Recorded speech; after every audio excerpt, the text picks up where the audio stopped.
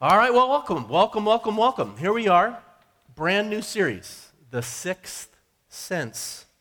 All of us have been taught since that time in elementary school. Remember, way back in elementary school is where it began, been taught that we have five senses.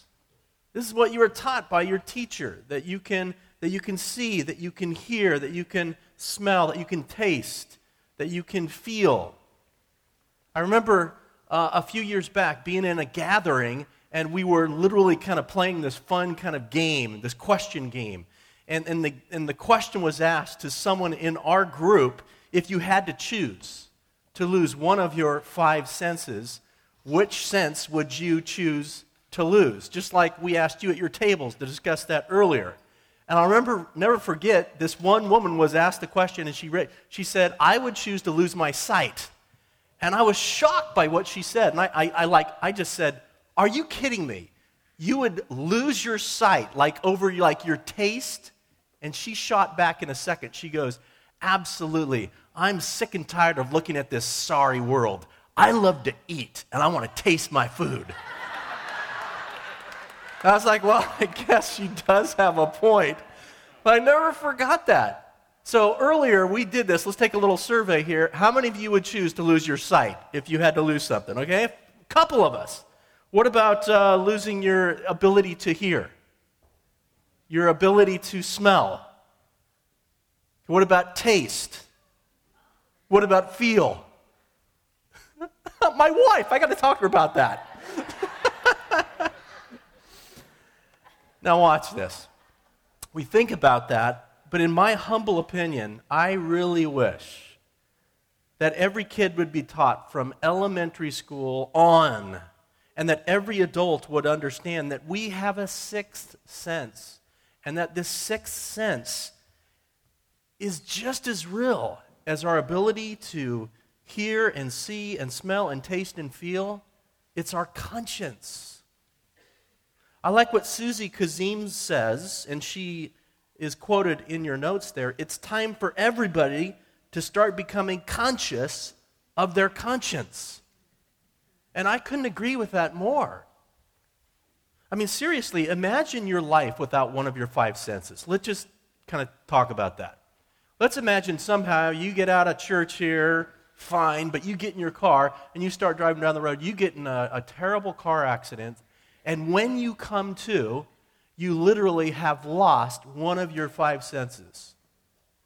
These senses that you've learned to live with for your whole life. Maybe it's seeing or hearing or feeling or tasting or whatever. And you lose one of these senses. What's going to happen to your life? That loss of that sense will have significantly impaired and challenged the quality of your life. You think about it, you're going to have to make all sorts of adjustments. The quality of your life is going to be greatly diminished because you've lost one of those five senses. Now, just connect the dots here in your mind. This is what we are seeing in our society. This is what we are seeing in marriages and in families and even in the church and certainly in our society and world at large. Huge problems arising because we've been not taught that we even have a sixth sense. Many people are unaware that they have a sixth sense called our conscience. And when we are clueless about its existence, and when we are also clueless about how our conscience works and how we are to work with it, when we do not understand how to train our conscience, which we're going to be talking about in this series, we're going to suffer, and we're going to suffer at every level of society, and this is what we are seeing. I have a feeling the reason why this series, right, we're packed out every table, and probably we're going to sell a lot of DVDs, we're recording this, is simply because this is like on our minds. We watch the news. You watch the news. You read the newspaper. Every time you pick up a magazine, you read the news. You're like, what happened to the conscience of people? How can someone do that to another human being and live with themselves? I mean, are you serious? They can do that? And what happened to the conscience of people? It's like it's gone. And we're wondering about this. But the flip side is this, which I want to give you so much hope. You have to imagine, what would it be like truly to wake up and realize you do have a sixth sense, and you do? I mean, our five senses are so important and magnificent to our lives to be able to see, but what if there was a sixth sense that maybe you didn't realize you have, and it just came alive in your life, like what we're going to talk about, and all of a sudden it's like, man, this series has the potential to be absolutely life-changing for you, because you will discover something that God has given you that is so precious that many people just don't even understand, or even unaware that they really have it. So we're going to spend 4 Sundays talking about this area that I've entitled the sixth sense. We're going to understand, and then we're going to get into a training program that will talk about how you literally can train your conscience. Now, we're going to be answering 4 critical questions about the conscience. We're going to be using the Bible as our guidebook, as always. And this morning, we're simply going to answer question number 1. And this is the question this morning. What is my conscience? What is your conscience? And my goal this morning is simply to define it and describe it. That's all. I want you to walk from here understanding you have a conscience, and I'm really praying you'll walk from here knowing what it is. That's all we need to accomplish today. So let's begin with several things. Let's start with just literally Webster's dictionary and hear what Webster says about the conscience. He says this: conscience is the sense of moral goodness or blameworthiness of one's own conduct. So it's a sense that we have of moral goodness or blameworthiness of our conduct. In other words, conscience is this innate sense that we have, that every human being does, that we get from our conduct at any given moment, that our conduct is either good or our conduct would be bad. The Greek word for conscience is sunedesis, which literally means self-moral knowledge. And it's a compound word. Sun means with, and edesis comes from the Greek word oida, which means to know. So sunedesis literally means to know with, or to have co-knowledge with one's self. So conscience is this self-knowledge that registers within at any given moment about any particular behavior that we are engaged in. Our conscience is this organic self-knowledge that just rises up, that deems something morally good or morally bad. Here's another way of describing or defining conscience. Our English word conscience literally means to know together. Con means together. Science means to know. Conscience is self-moral knowledge. I love Wikipedia. What an amazing resource this is. Wikipedia says this: conscience is the aptitude. It's the faculty. It's the intuition or judgment that assists in distinguishing right from wrong. So conscience is an aptitude. It's an intuition. It's this judgment that exists within that helps us distinguish right from wrong. And then I give you my definition. This is Mark's definition. Of everything I've studied, this is what I think the conscience is. It is the built-in indicator of right and wrong.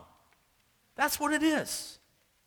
My conscience is my sixth sense that tells me on the inside if something I'm doing is right, either before, during, or after I've done that something. Or my conscience is that built-in indicator inside that tells me that something I'm doing, have done, or will do is wrong. It's this indication. For example, years ago, we were vacationing as a family in Montana. And back then, I'm from Montana, Billings, Montana originally, and we were vacationing. We were in a minivan. And back then, in that year, there was no speed limit in Montana. Do you remember that? Literally, the sign said this: whatever is safe and prudent. Whoa. So I'm in a minivan, driving down the freeway at 100 plus miles per hour. I think this is safe and prudent, right? Inside my heart, I'm going, this is wrong. And the police officer that pulled me over, he thought the same. But that's a different story, and we're not going to go into that story right now. But the word conscience, it's used 35 times in the Bible. Now, when God uses a word once, it's important. You should really study it. But 35 times, this concept, this truth, this word of conscience is used. And I can't find almost anything out there that's written about the conscience. I'm like, why are we not preaching and teaching about this? So, this series. And we're going to study these areas, and there's incredible insight. I was blown away going, are you kidding me, Lord? You've given us so much insight into our conscience. Now, one thing is clear. When you add everything up the Bible says and teaches about our sixth sense, our conscience, and it's this, on your outlines, our conscience comes from God. Let's repeat that after me. Can we say that? Our conscience comes from God. That is so true. It's part of what it means to be created in God's image. You are such a unique individual. Every single person here. We've been created in the image of God. That's what the Bible teaches. Right in the first book in Genesis chapter 1, verse 27, it says this, so God created man in his own image. In the image of God, he created him, male and female, he created them. Men and women, you've been created in the image of God. Now watch this. Theologians debate the extent to which the image of God in man and woman has been marred since the fall. There's all sorts of theological, how much did we fall when sin came into the world in terms of the image of God in us? How distorted is it? There's all sorts of debate about that. But one thing that is not debated, everyone believes we still have a conscience. Everyone believes that. Every human being on this planet has the sixth sense of a God-provided, built-in, functioning conscience. It doesn't matter who you are. You can be a Christian, you can be a non-Christian. You have a conscience. You can be religious, you can be non-religious. You have a conscience. You can be a Republican, you can be a Democrat, you can be independent. It doesn't matter. I think you still have a conscience. It doesn't matter your ethnicity, Caucasian, Asian, African, Indian, Hispanic, Islander. Doesn't matter. You have a conscience. Doesn't matter your socioeconomic condition. You could be poor. You could be incredibly wealthy. You have a conscience. Every person here does. Take your Bibles, turn to Romans chapter 2. Let's go to a scriptures. Times I print out for you the scriptures. There's other times I want you to turn your Bible to a scripture to see it on the pages. And if you don't have a Bible, just steal your neighbor's. Your conscience can live with that. No, I'm just joking. But Romans chapter 2, here's a very powerful scripture on the conscience. And Paul, in this passage, he's describing the inner workings of a Gentile, which is a non-Christian in biblical terminology. And Paul is describing the inner working, the conscience of a Gentile. And he says this in verse 14. Indeed, when Gentiles who do not have the law, remember the Jews received the law, right? The Hebrews, there, the Ten Commandments. But when Gentiles who do not have the law do by nature the things required by the law, how do they do that? How do they live out the things required by the law? It's placed in their conscience. They are a law for themselves, even though they do not have the law, since they show that the requirements of the law are written on their hearts. God wrote it, you see, on their hearts. Their consciences also bearing witness, and their thoughts now accusing, now even defending them. See, Paul says here, the conscience either bears witness that our behavior is good, or it accuses us that our behavior is bad. Think of it this way. The conscience is the soul's automatic guiding and warning system. Some of you have GPS in your car. Do you have that? Many of you, you know? In my car, my Highlander, I have this GPS system that literally speaks to me. Okay? It's crazy. I can punch in a destination, and it will guide me with this voice to my destination or warn me if I'm going off course. And that's kind of like your conscience. It's just that your conscience is 1,000 times more sophisticated than what I have in my vehicle. It's your soul's automatic guiding and warning system. It's this innate ability to sense right from wrong. And what a gift from God. When you think about this, it's such a gift from God. Next Sunday, I'm going to talk to you about what our secular society and those in the elite educational systems think and teach about the conscience. It's the opposite of it being a gift from God. But it is an incredible gift from God. One person writes this: the conscience is not to be equated with the voice of God or the Word of God. It is a human faculty that judges our actions and thoughts by the light of the highest standard we perceive. When we violate our conscience, it condemns us, triggering feelings of shame, anguish, regret, consternation, anxiety, disgrace, and even fear. When we follow our conscience, it commends us, bringing joy, serenity, self-respect, well-being, and gladness. Just reading that statement resonates with your heart. Your conscience is resonate. That is a true statement that just rings and it sounds good and it brings up all sorts of emotions going on right now in your life. I know that. Now, let's continue here with our thinking about, again, what is the conscience? Let me give you another thought. Our conscience has two primary voices. You see, our conscience is constantly speaking. Constantly is the conscience speaking. And we see both voices of the conscience in one verse there, and I've given you this verse in your outlines, Romans 2:15. Their consciences also bearing witness. Take your pen out and write down, underline bearing witness. You see, your conscience is like a witness on a stand giving testimony, and yet the stand is your heart. They're literally giving out a witness to you about what they are perceiving in terms of your behavior. And their thoughts, your thoughts now from your conscience can accuse you or defend you. So let's talk about how our conscience bears witness to us. Our conscience is constantly speaking to us about our behavior or our thought life. It doesn't matter. Your conscience has two voices that you hear from it. Number one, the voice of our conscience at times bears witness and will defend us. You're in the right. This is right.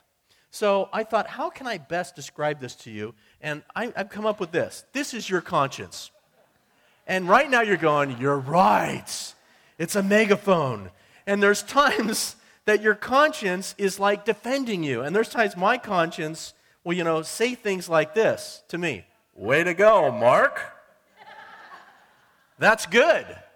That's exactly what you should be doing, Mark.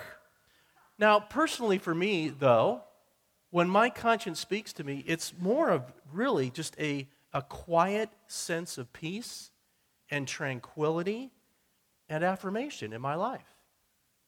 And a quiet conscience is a good conscience. That's going to be our fourth message when we get there at the end of this series. But one voice of the conscience is this steady, quiet affirmation that comes to you, that you're in the right, you're on the right path, that this is good, this is decent, these sort of things. But then there's the other voice, the voice of our conscience that at times will accuse us that you are in the wrong, that this is wrong, and this happens most of all. For example, things like, what are you doing, Mark? You know this is wrong. Come on, you lame brain, get with it. What are you thinking about right now? Why would you even consider this? I mean, this is the voice, this part of our conscience. And then if I'm seriously off course, then this happens. Yeah. And that's an amazing moment. I mean, the warning is going off. It's this moral detection of right and wrong, and it just starts going crazy in our lives when we are heading down the wrong path. There's times my conscience will speak to me and say, Mark, you know this is wrong. Man, you offended that person. You need to go and apologize for that situation. We're going to talk about this a little bit later, how we listen to our conscience. But right now, and I know this intuitively is something that's resonating with you. You're like, of course I have two voices. You're absolutely right, Pastor. And this is our conscience. I want you to talk about this at your tables. Can you share about a recent moment where the voice of your conscience was either affirming your good behavior or accusing you of your wrong behavior? Take a moment, take a couple minutes, talk about that. Okay, what is the conscience? It's this automatic warning. It's this automatic guiding system that God has given us. It has a couple voices.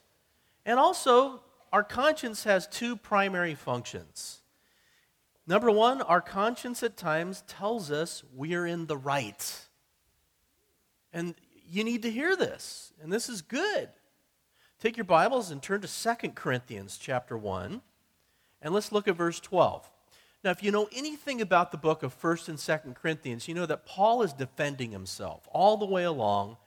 The Corinthians were a tough bunch, and they were constantly accusing Paul of things that were false, and Paul's defending himself constantly before the Corinthians. And here in verse 12 of chapter 1, 2 Corinthians, Paul speaks about his own conscience and one of the functions of his conscience. And we see this in verse 12. He says, "Now this is our boast. Our conscience testifies." See, our conscience has a voice. It testifies that we have conducted ourselves in the world, and especially in our relationships with you, in holiness and sincerity. In other words, Paul's conscience was telling him he was in the right. And this is one of the functions of our conscience. But our conscience also at times, this is the other function, will tell us we're in the wrong. And this is important for us to understand as well. Take your Bibles and go all the way to the Old Testament, go really far left to the book of 1 Samuel. Genesis, Exodus, Leviticus, Numbers, Deuteronomy, Joshua, Judges, Ruth, 1st and 2nd Samuel. Go to 1 Samuel. And go to chapter 24, and this is a very interesting passage. This speaks about David's conscience. Now, David was crowned or anointed the king of Israel, but he is yet not king. Saul was still king. Saul was the first king, and he was very jealous of David, hated David, and actually wanted to kill David. And in this section, David is kind of fleeing for his life in the Judean wilderness, and Saul is in hot pursuit of David, trying to find him, trying to locate him, wipe him out. 1 Samuel 24, look if you would at verse 1. After Saul returned from pursuing the Philistines, he was told David is in the desert of En Gedi. Now, some of you have been with me to En Gedi just a few months ago. We were there in En Gedi. You remember that? Near the Dead Sea. So Saul took 3,000 chosen men from all Israel and set out to look for David and his men near the crags of the wild goats. We saw the wild goats. We were in this exact area. He came to the sheep pens along the way, and a cave was there, and Saul went in to relieve himself. Saul had to go number 2, okay? David and his men were far back in the cave. This is amazing. I mean, they're hiding, you know? The men said, this is David's men, "This is the day the Lord spoke of when he said that I will give your enemy into your hands and you will deal with him however you wish." Then David crept up unnoticed. I mean, this must have been something else. Talk about stealth, okay? And he cut off a corner of Saul's robe, okay? And Saul doesn't know it. He's doing his business. So then Saul leaves the cave.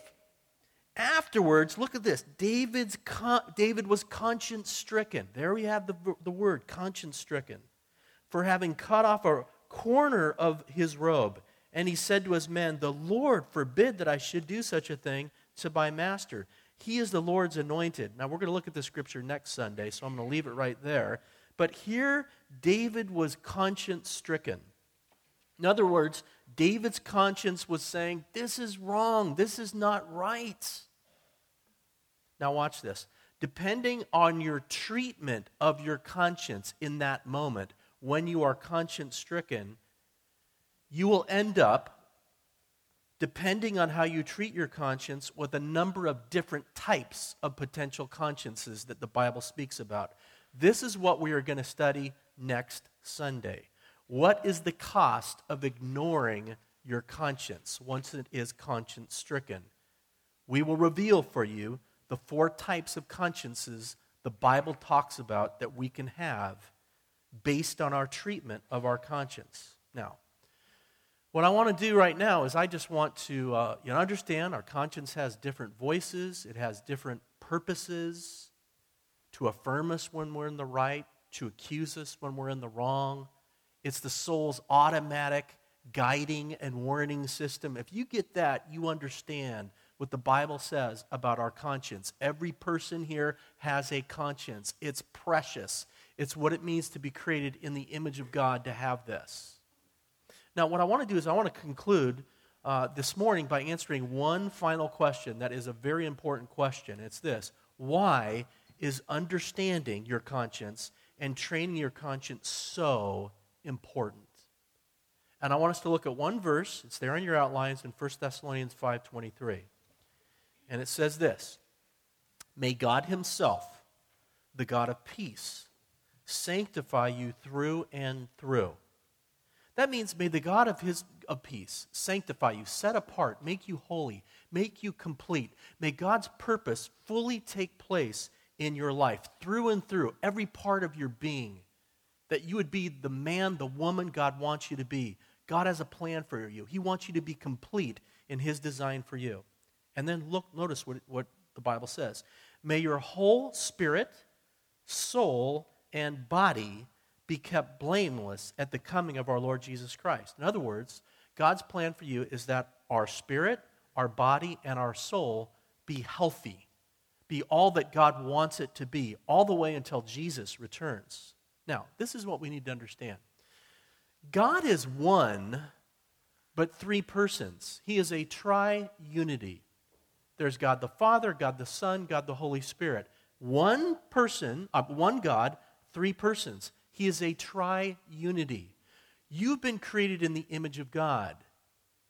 And because you're created in the image of God, you are a tri-unity as well. And this is another sad thing about our society, is we are not even teaching young people that they are a tri-unity in their nature. That's a tragedy right there. And a conscience is part of your tri-unity.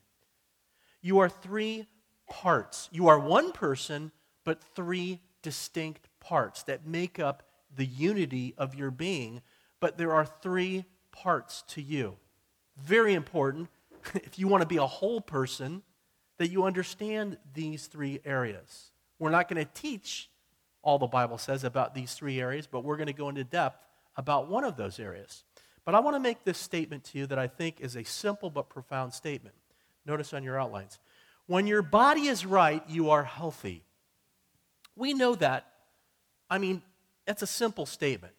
When your body is right, when there's no diseases, when you're not, cancer and all this, you're healthy. We get that. We get that. When your spirit is right, you are holy. You have a spirit, and this spirit is the part of your being that gives you the capacity, watch this, to have a relationship with God. The Bible says when you're created, that spirit is dead. But when you put faith in Jesus, it comes alive. You are born again, and it's all of a sudden, I now have a relationship with the living God. That comes through faith in Jesus Christ. And God may be speaking to you right now about that, and you're going, you're right, I have a body, but it's not your spirit. Your spirit is that capacity to have a relationship with God. You may know people, and you go, how is it that person, they have this light within. It's like, they have this walk with God. Well, they have a relationship with the living God. Their spirit is alive. And God gives that gift to all who believe. And when your spirit, you see, is right, you are holy. You have this relationship of holiness with God. That doesn't mean you're perfect, but God sees you as perfect because he sees you through the blood of Jesus, completely forgiven. You've surrendered your life to him, you're following him, and you're on a holy course, going to heaven. And then the final part is this. When your soul is right, you're happy. In other words, when your conscience is right, you are happy. Another way of saying it is this. It is impossible for you to be truly happy in your soul if your conscience is not right. If it's not a good, clean, and clear conscience. We are going to talk about how to get that type of conscience in this series. But we're going to build up to it. And the beginning of it all is just understanding you have a conscience and understanding what it is. But when your soul is right, you are happy. And what I see today as a pastor, I see people putting so much emphasis on the body, the body, the body. And yeah, that'll make you healthy, but it will not make you holy. It will not make you happy. And when you block out the conscience and when you block out God, you are reducing yourself to 1/3 of your human potential.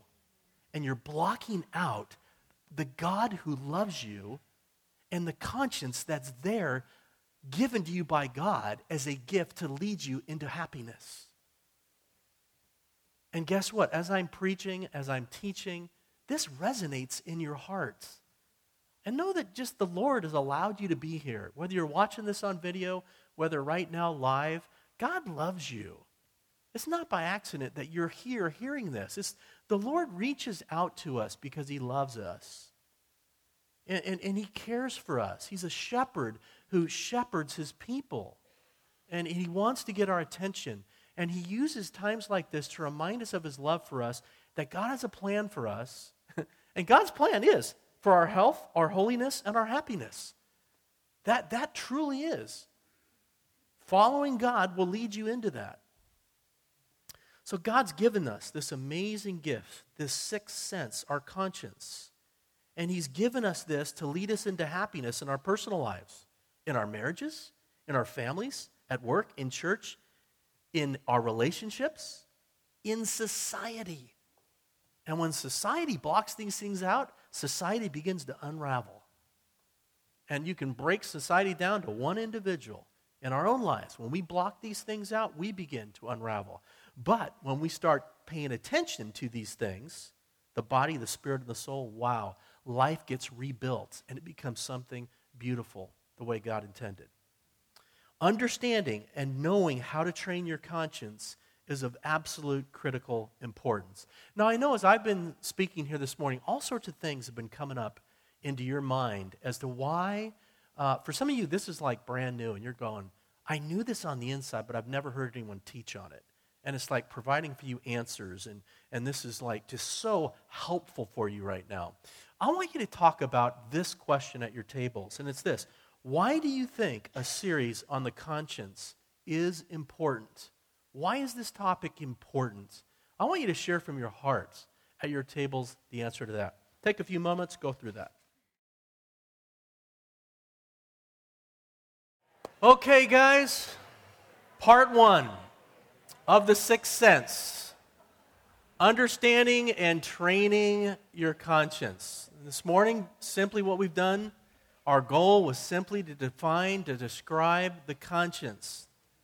That it's this built-in indicator of right and wrong that every human being has. We have this because we're created in God's image. Our conscience comes from God. It's part of what it means to be created in his image, this indicator of right and wrong. It has a voice. It affirms our good behavior. It accuses us of our wrong behavior. Way to go, Manny. Manny, how could you be thinking that right now? So it has these two extremes, that it operates in, and usually on the good side of things, it's quiet. But when we start heading down the wrong path, man, it starts screaming and it can even go ballistic, with that. I mean, that's all from God. That is. It has a voice. It affirms us when we're on the right track. And it will just harass us when we're on the wrong track. Remember years ago when I was in my undergraduate studies, I was going back and forth to Simpson College where I was working on my bachelor's degree, and that was in San Francisco at the time, and it was always a battle to get across the bridge. How many of you commute across the bridge right now, you know? May the Lord's grace be upon you. I mean, man, it's always a battle. And back then, they didn't even have, well, they had commuter lanes, but not fast track and all that. And there was one time I had a final that I was preparing for, and there was so much traffic out. And I'm like, I had to make a decision, and I knew it was the wrong decision, but I just ran the light.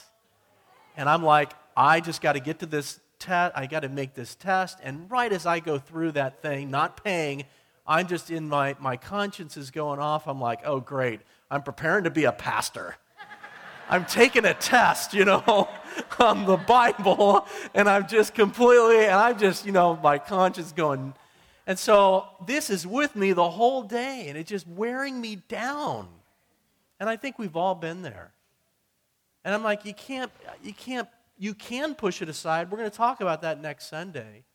But on my way back, I was like, where do I park? I need to go pay for this. And so I pulled off the freeway and went to that on the Bay Bridge. And, I walked into this room, and I try to find, I just walked up and I say, hey, I'm a pastor and I sinned, I just need, and I just, and I don't know, was it $1, $2 back then? But to give that money, all of a sudden the relief. Wow. That's what it means to be human. To be, healthy and holy and happy. None of us is it perfectly. We all fall short. God understands that. And that's why He's there in His love. And that's why He brings us a message like this for our hearts. Because maybe for some of us, man, we've just been pushing God away. We've been pushing our conscience away. Maybe we've been pushing our health away. Because I'll tell you, those God and your conscience, they relate to your health as well. All three go together. And all three, man, they need to work together. God loves you. And God's coming to you, in a series like this because He just wants you to hear His word and grow in His grace, When your body is right, you're healthy. When your spirit is right, you're holy. When your soul is right, you're happy. Amen? Amen. Let's pray.